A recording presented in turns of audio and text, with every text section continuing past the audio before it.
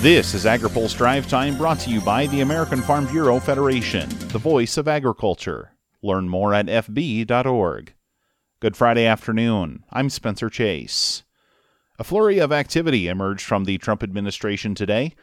For starters, the Environmental Protection Agency rolled out 4 items that drew a mixed reaction from the biofuels community. The agency is seeking comment on petitions from refineries and oil state governors to waive the requirements of the Renewable Fuel Standard for the 2019 and 2020 compliance years. Chris Bliley with Growth Energy says they will be arguing strongly against such a waiver. Taking comment on these general waiver requests for the RFS, it's completely unfounded. The court's already ruled in our favor for that.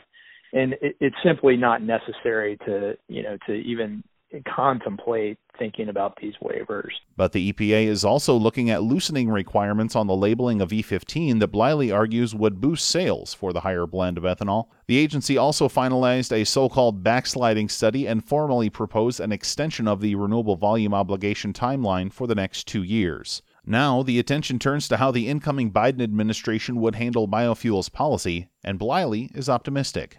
President-elect Biden made a number of, firm commitments on the campaign trail as it relates to biofuels, and he certainly came to an ethanol plant. So we're going to be looking to the administration really to deliver on those commitments that he made in the Midwest. I think additionally, it's going to be working with the new administration on ways that biofuels can help address some of the administration's climate goals. There's more on the EPA's actions in our story on agripulse.com. There's also an update on a finalized regulation governing the hemp industry.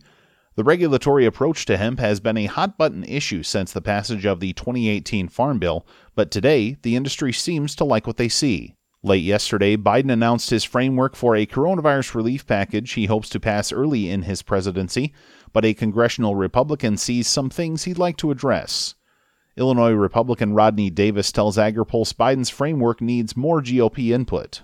The first effort of a Democratic administration ought to be to say, how can we come up with a bipartisan solution, like we did at the beginning of this pandemic? But instead, they decide to impeach the president, where he's never going to be removed from office via impeachment. It destroys the Constitution by politicizing what that impeachment clause means.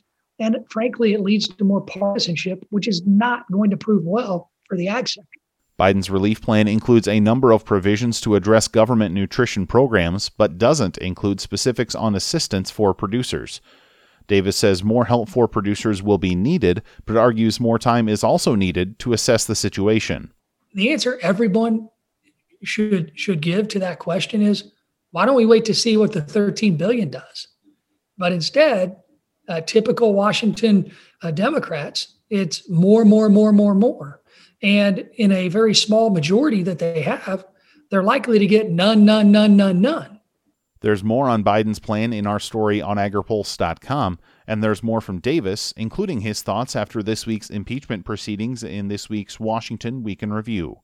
Finally today, farm equipment manufacturers argue their innovations are only as good as some of the technology around them. AgriPulse's Ben Nunnally has more. A farm equipment manufacturer says as more producers adopt farm management software to run their operations, internet and wireless connections in rural America will be critical. John Deere's Kyle Plattner tells AgriPulse the company has improved its cloud-based system data software that farmers can access through their phone, computer, or tablet. But in order to use the equipment, Plattner says farmers need to be connected no matter where they go. And there are still some places in rural areas of this country where cellular connectivity is still somewhat limited. And so we have been tremendous advocates to try to get rural cellular connectivity available across the nation and really globally too, in order to make sure that our equipment can stay connected to the cloud no matter where they are. That's really important to us. It's really important to our customers. Deere featured planting technology at this year's virtually held Consumer Electronics Show. It's the third year Deere has participated.